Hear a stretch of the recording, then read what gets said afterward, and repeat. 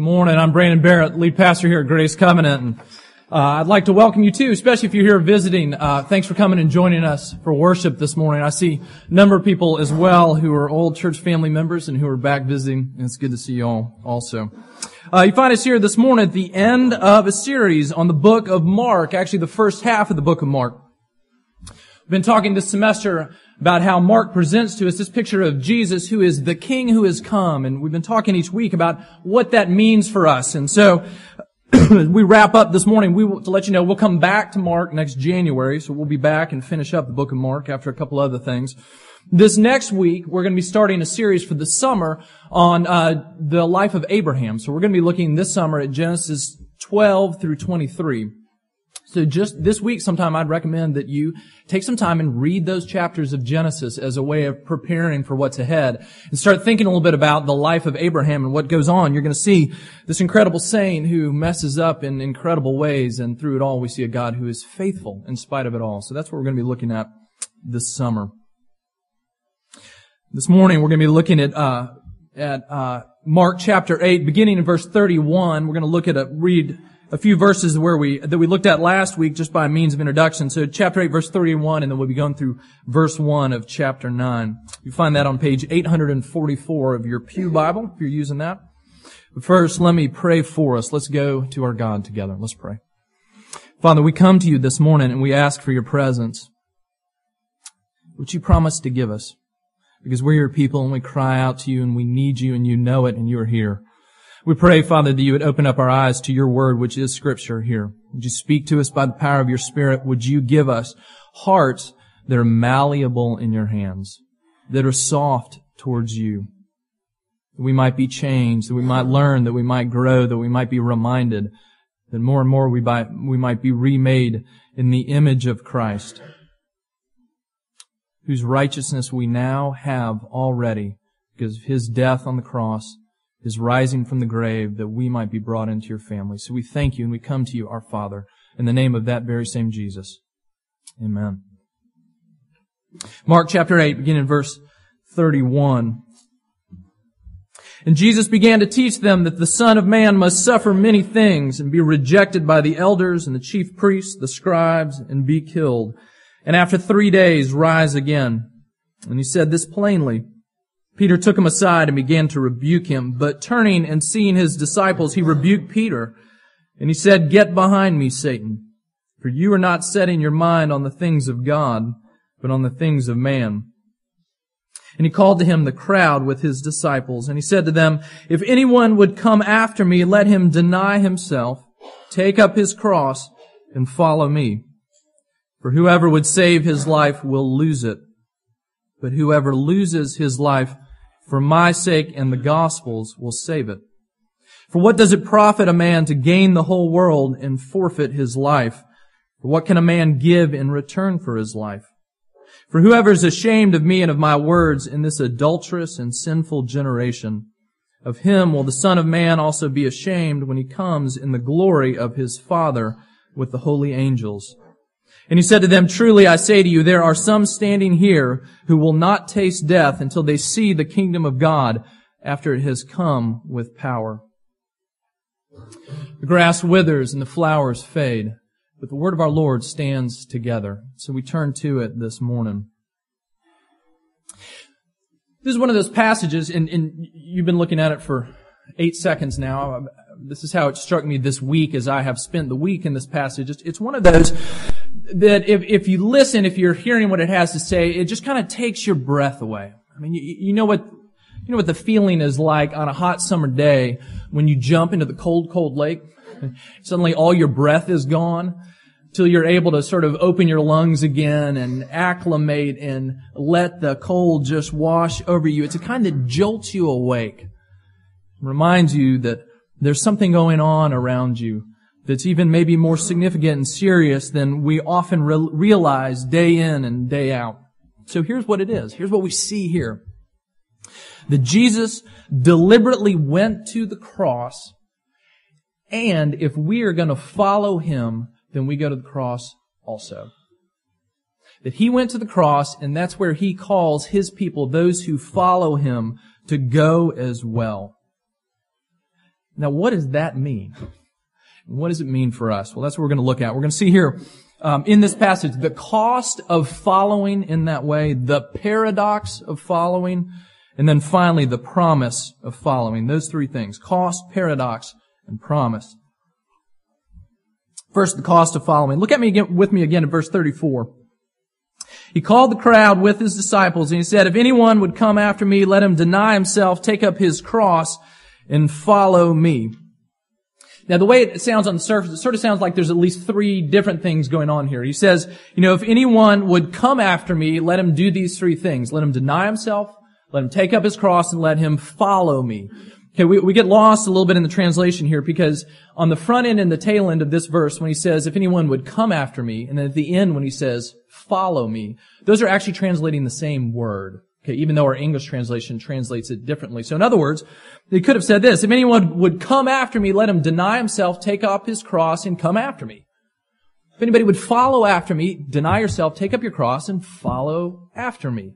See, what that draws our attention to is kind of these two main components in the middle here. If you want to come after me, he's saying, then do this: deny yourself, take up your cross, and you'll know that you are following me. Deny yourself, take up your cross. Really here, I think we have two sides of the same coin. On one side, we see this: say no to self. And on the other side, we see this: say yes to God. Two sides of the same coin of what it means to deny ourselves and take up our cross. When he says deny ourselves, he's talking about this sort of sustained saying no to ourselves. A life of saying no. And when he says this, he's not simply saying, if you're going to be a good Christian, then make sure you say no to certain things in your life. Fill in the cultural list that you have, right? Say no to certain kinds of movies. Say no to certain kinds of actions. Refrain from certain things. He's saying no. He's saying not simply say no to certain things in your life. He's saying, I want you to come and say no to the very core of yourself, to the dominance of yourself. You're to say no to that, to the very impulse inside of us that drives us so desperately to scrap for our own existence. He says, I want you to say no to that. One commentator says this: the central thought in self-denial is a disowning of any claim that may be urged by the self. A sustained willingness to say no to oneself in order to be able to say yes to God. Not just saying no to sleeping in on Sunday so you can get up and come to church. Not simply saying no to self so you can do your religious duty, but saying no to your very self that you might find God. He says that kind of no. So he says deny yourself, the one side of the cross, or the one side of the coin, and then the other side is to take up your cross and follow Him. Now, we hear that, and you've heard it said this way likely, but we do have sort of a sanitized view of the cross. There are little things that we wear around our necks. We've got a nice carved Celtic one up here behind me. The cross is Christian decoration. Well, of course, for these people, when they heard Jesus, not having any idea of where He was going, when they heard Him say, take up your cross and follow me, they only thought of one thing. They thought, here's what I want you to do. Here's what following me means. It means become a criminal in the eyes of the state, that the entire force of the Roman Empire would come crashing down on your head as you would be shamed publicly, as you would have to strap on the cross piece of a cross and carry it to the place of execution and be brutally murdered. When they heard cross, that's what they heard. And so when he says this, when he says take up your cross, for them it was a shocking image. It was one that just grabbed them right by the throat. It was the very idea that Peter had just objected to when Jesus said, look, I am going to suffer and die. And Peter said, no. That is not the way this is supposed to go. And Jesus says it is. And he goes on to say, and it's going to be that way for you too, if you are going to follow me. Now this has become an expression for us as we go through maybe certain hardships in life. Well, that's just my cross to bear. You've heard that phrase. It comes from this. And I'm here to tell you, because it's been pointed out to me, that this is just not about the kind of everyday common sufferings and difficulties that come as part of everyone's life, all our lives in this broken world. It's just not about that. In other words, at some very real level, your cancer is not your cross to bear. And your difficult marriage is not your cross to bear. And your erring child is not your cross to bear. Jesus speaks to these people and to us specifically about the cost that comes into our life when we say no to ourselves, die to ourselves, and follow Him. It is a death that comes because we are following Him. Now, for some people, for His disciples, for example, that could very well become a literal death. And it does for many around the globe who follow Jesus. But there are many other kinds of death as well. And so let me just try to point out two for us. Two ways that this calls us to die. Two very particular kinds of death. And let me say it this way. That following Christ and dying in this way means that we lose our bench and we lose our throne. We lose our bench and we lose our throne. First, the bench in our lives, the kind of bench where the judge sits. When he comes and sits down on his bench and gives judgment, we lose that right in our lives. In other words, we die to our own evaluation of ourselves, and we let God, the judge, tell us who we are and our condition before Him. Now, that means a couple different things when we hear this word. When we take ourselves off the bench and we say that God has the right to look at us and tell us what there is to see. On the one hand, it means that we must deal with this aspect of what our judge says to us, that we are people desperately in need of forgiveness because we are people who have desperately erred and strayed from Him, that we are people who are caught in sin. Our judge comes and says this to us, that the reality of our sin in our lives is the defining characteristic of our spiritual state aside from Him. The judge comes and says, no matter how good your life looks to you and maybe even to those around you, compared to my holiness and my righteousness, it falls so far short that even your goodness is your attempt to polish yourself up, and it is not enough for me. And it is what everyone who comes into relationship with God must come through, that judgment pronounced on them. And it is the judgment and evaluation of our God as we continue to struggle with the reality of sin in our lives. We've said it today in our assurance of pardon. If anyone says that he has no sin, he deceives himself. The truth is not in him. What he's saying is that when the judge comes, he says that sin is the big rock in the middle of our lives and it must be dealt with. And unless we see this initially, we will never see our need for Christ and never turn to Him. But unless, as followers of Christ, we continue to listen to Him and recognize the ongoing presence and struggle of sin in our lives, unless we own up to that, unless we wrestle with and recognize the sinful bent, the sinful words, the sinful thoughts, the sinful deeds, then we're going to be blind to the reality of our real situation. And we're going to lose any sense of intimacy and connection with God. Because if we refuse to listen to what He sees in our life, then we part ways with Him and we miss Him. We won't see our very present need for Jesus. His present provision for us now, in the thick of our life here in the present, as He is doing His work of hammering out the dents, of sanding down the jagged edges, of making something beautiful out of our souls. We must continue to hear His word from the bench for us. Because our plight really is that desperate. And our hearts really are that far gone. That's exactly why Jesus has just said these scandalous words to Peter and his disciples. You're right that I am the king, but let me tell you what it is going to take for me to be your king. I am marching to Jerusalem just as you expect me to, but not to pick up a crown, but instead to pick up a cross. I am going to suffering and death because the problem runs this deep. And so we must give up our right to sit in the bench. We must hear the charge that He brings against us. And honestly, for us, that ought to make us all the time, frankly, just suspicious of ourselves. You know the disagreements that you get into where you replay them in your head and everything you said was right and everything the other person said was ridiculous? You should be suspicious of yourself. You know the falling out you had with someone that was all about what they did and nothing about what you did? You should be suspicious of yourself. I should be desperately suspicious of myself. Your sin is still here and it is still expressing itself in your life. Where? Second thing is, if it's going to make us suspicious of ourselves, it should also make us open to the confrontation of others, to the voice of others speaking into our lives as they see what is going on. Listen to what Hebrews chapter 3 says, as the preacher, the pastor who wrote Hebrews says this to his people. Take care, brothers, lest there be in any of you an evil, unbelieving heart leading you to fall away from the living God. But exhort one another every day as long as it is called today, so that none of you may be hardened by the deceitfulness of sin. Do you hear what he says? He says you need the voice of others speaking into your life, because sin is deceitful.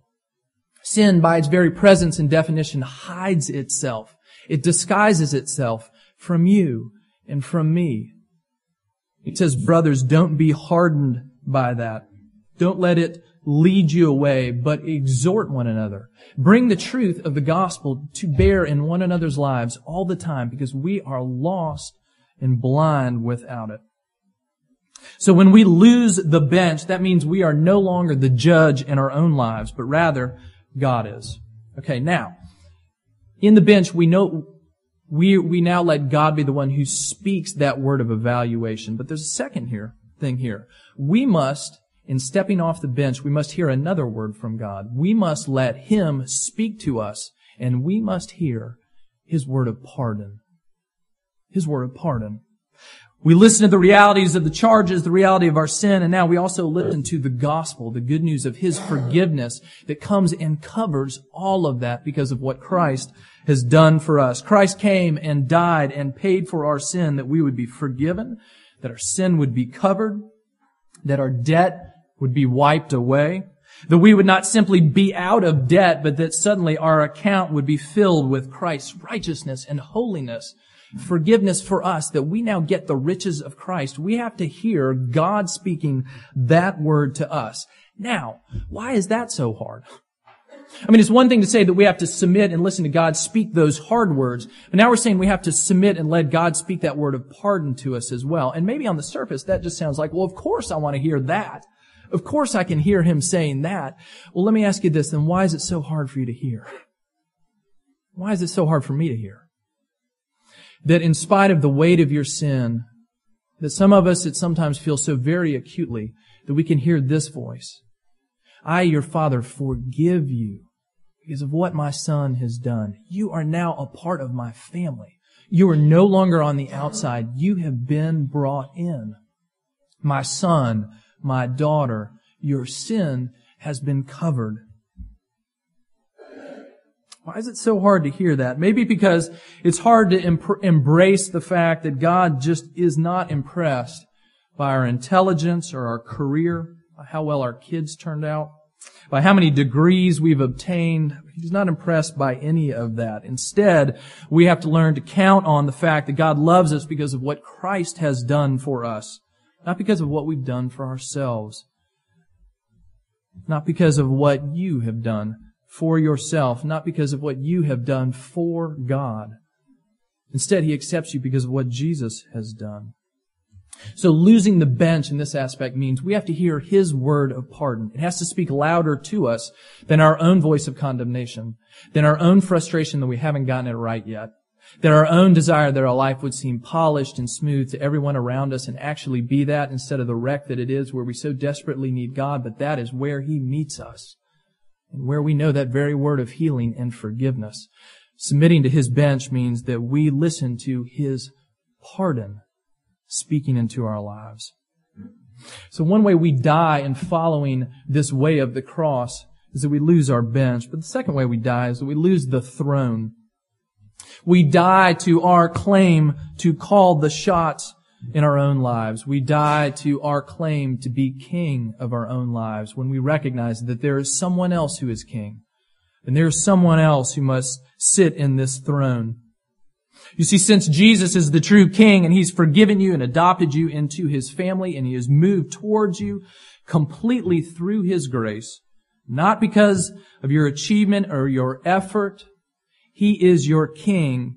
And because that is true, hear this, there is nothing that He cannot ask of you. there is nothing that He cannot ask of you. He is our King. He has bought us by His grace. And that means, taking up the cross and following Him means that we will follow Him wherever He leads us. There's no part of our lives that are outside the realm of His kingship over us. And that often means hard things for us that feel like the way of death. It means forgiving others when they wrong you. It means giving away your money generously and listening to God about how to use even that which you keep. It means caring for the poor and the stranger and the widow and the orphan. It means faithfully loving your spouse even when you seem to be getting nothing in return. It means reaching out to those around you who don't know Christ even when you'd rather be spending time with your Christian friends. One commentator puts it this way: the claim of Jesus is a total and exclusive one. It does not allow a convenient compartmentalization of natural life and religious life, of secular and sacred. The whole person stands under Christ's claim.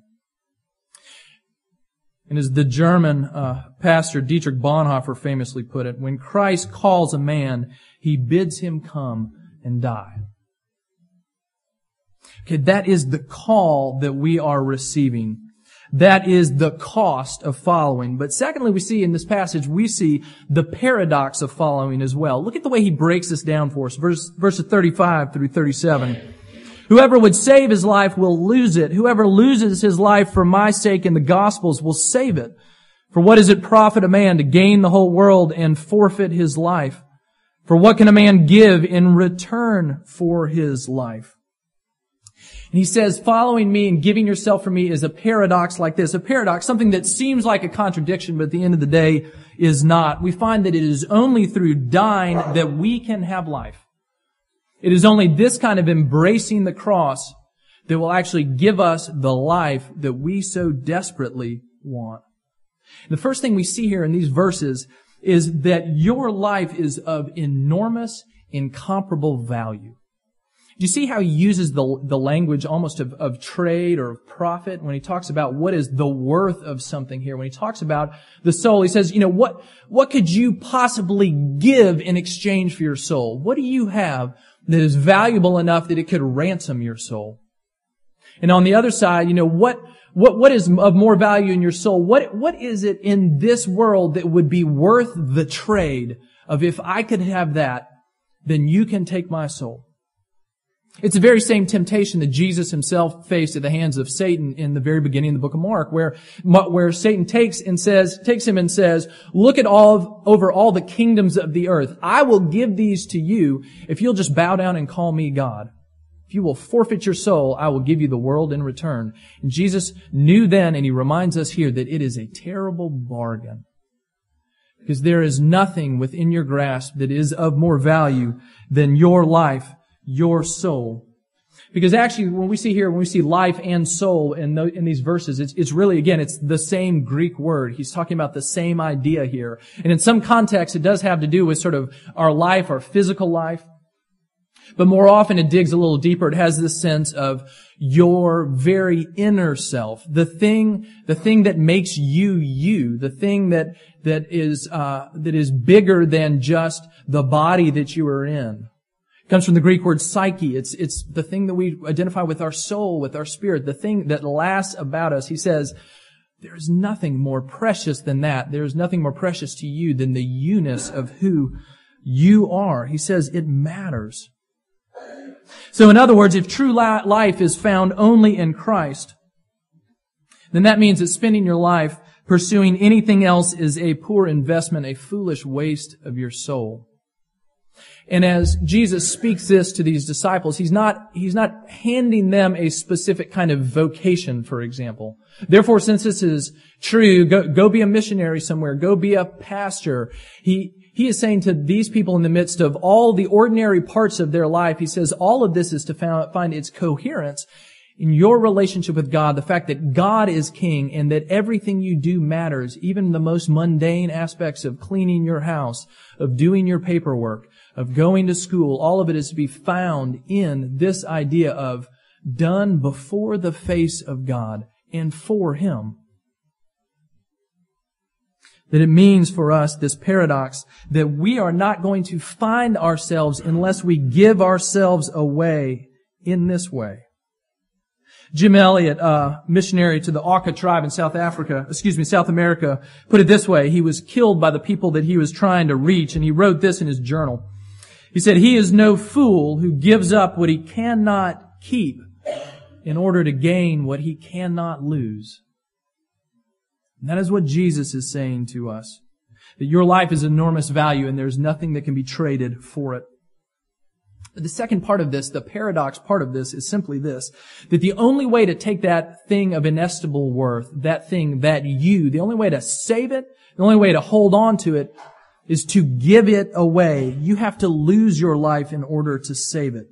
You have to give yourself up. You have to put yourself in the hands of God and say, "I am yours."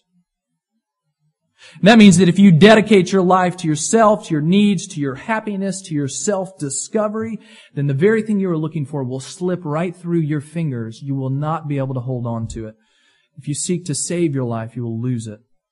But if we die to our own demands for our life, die to our desperate attempts to get what we think we deserve from life and from the world around us, if instead we hand over our very selves to God, then we will find life, find God, find ourselves. I've been having trouble coming up with many good analogies for what it's like to die in order that you might live. And here's the closest I've got. Think about what happens when you go into surgery, when you literally come under the knife. In particular, think about what happens, and some of you have been through this. When something goes desperately wrong with your heart, the only way your life is going to be preserved is to go through surgery. What happens? You go and you lie down on a table, and you are knocked out so that you have no control over anything in your body. And you hand over complete control to a doctor who is going to do work on you that you cannot do yourself. And as a part of that surgery, what happens? You get hooked up to a lot of machines, to a heart-lung machine. As they are working on your heart, you are no longer even pumping the blood through your own body. And if you lose blood, they're going to give you a quart of of somebody else's. I'll find out when we have our next blood drive. They're going to give you someone else's blood. You're so out of control of yourself, you're actually being fed by the blood of someone else. That there's a machine that is doing your breathing for you. From at least one angle, I think we'd have to say this: you're dead. You're not pumping your own blood. You're not breathing for yourself. You could not be in less control of yourself than you are right there. The only way, if you have that diagnosis, to find your life, to have it restored, is to give it utterly up, out of your control. That's what Jesus says. You must hand it to me and no longer seek to preserve it for yourself. Don't miss what Jesus is saying. The only way to find a life, the only way to find yourself, the only way to save it is by following Jesus. By giving up your claims to your own life that you might find your life in Him. He is not saying this to simply one particular kind of people. Like this. You know, if you're the kind of person that has a religious bent, then come find yourself in me. If you're a spiritual seeker, come find yourself in me. If you find your life so often more than you can handle, then come find yourself in me. He is not simply saying that. You see, His call to the world is absolute. Life is only found in Him for any of us. You can only truly find yourself in Him, and this life comes paradoxically through dying to self, denying self, taking up cross, following Him. This is what Paul had in mind when he said this in Galatians 2. I have been crucified with Christ. It is no longer I who live, but Christ who lives in me. And the life I now live in the flesh, I live by faith in the Son of God, who loved me and gave Himself for me. Paul knew what it was like to live in this paradox of, if I am going to live, then I am going to die. And it is no longer I who live, but Christ who lives with me. Paul had not become a robot. He had not become a puppet. He'd become someone who is alive for the first time, alive to his God, and alive in his life of service to Him. He'd given up his life and found it. This promise to follow means that it's a promise of paradox. But finally we see here not only the paradox of this following, we see the real and lasting promise of this following.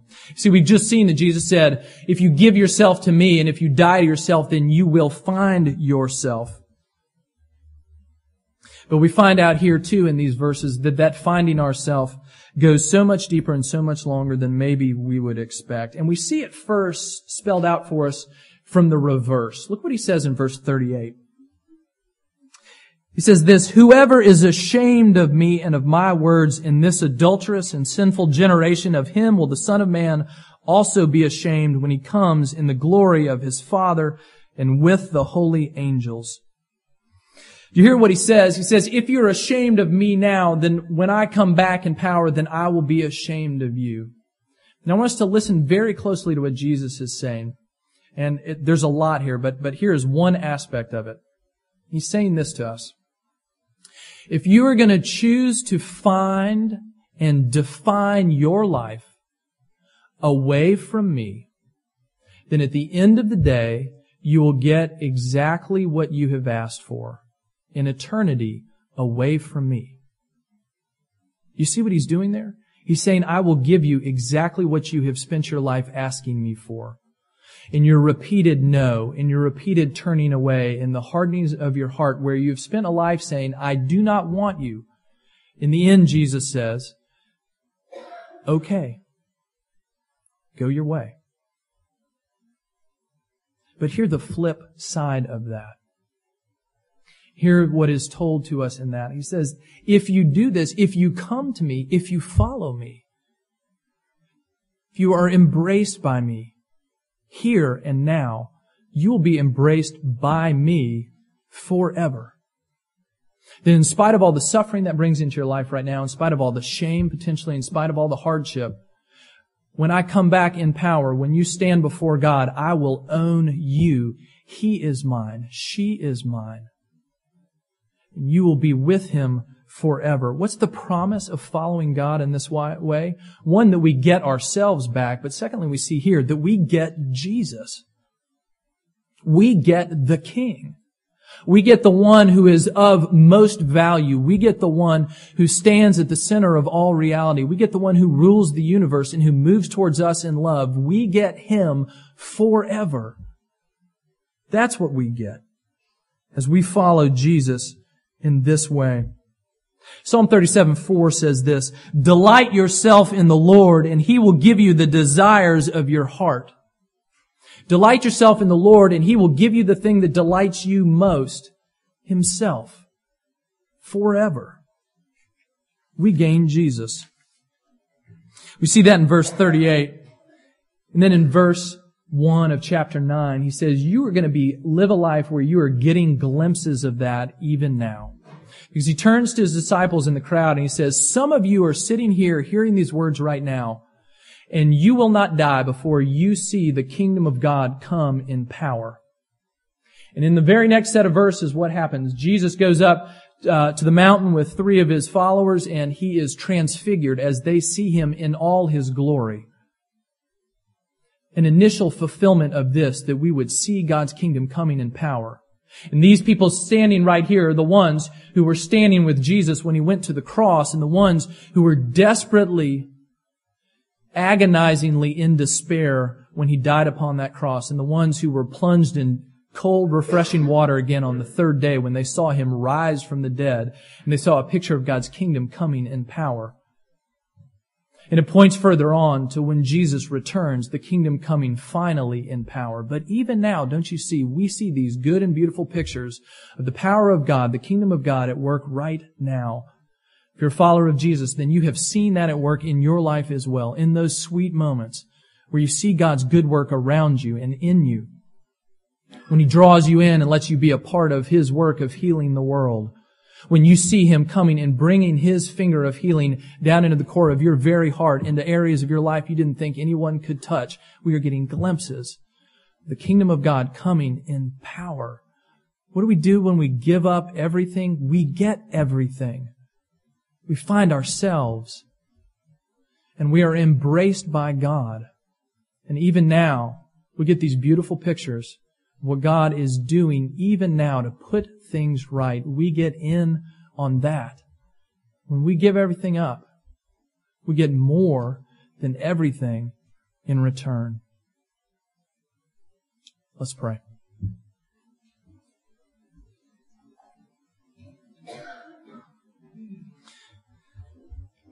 Father, give us eyes to see and ears to hear, that we might follow, that we might look squarely in the face of the cost of following You. We might give up the bench, that we might give up the throne. We might embrace the paradox of following You. We might see and step into the reality that we must lose ourselves to find ourselves. And then we might keep our eyes firmly on the promise of following You. That we get ourselves back made whole. That we get You forever. And that we can see it even now. Shake us up this week, Lord, that we might see that our lives are to be about following You. Take away our blindness. Open our eyes when we are not seeing Your presence all around us every day, all the time. Disrupt our complacency with thinking little of You, with little contemplation of our lives, with little worship of You. May we find ourselves in You.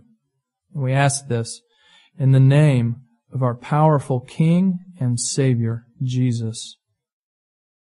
Amen.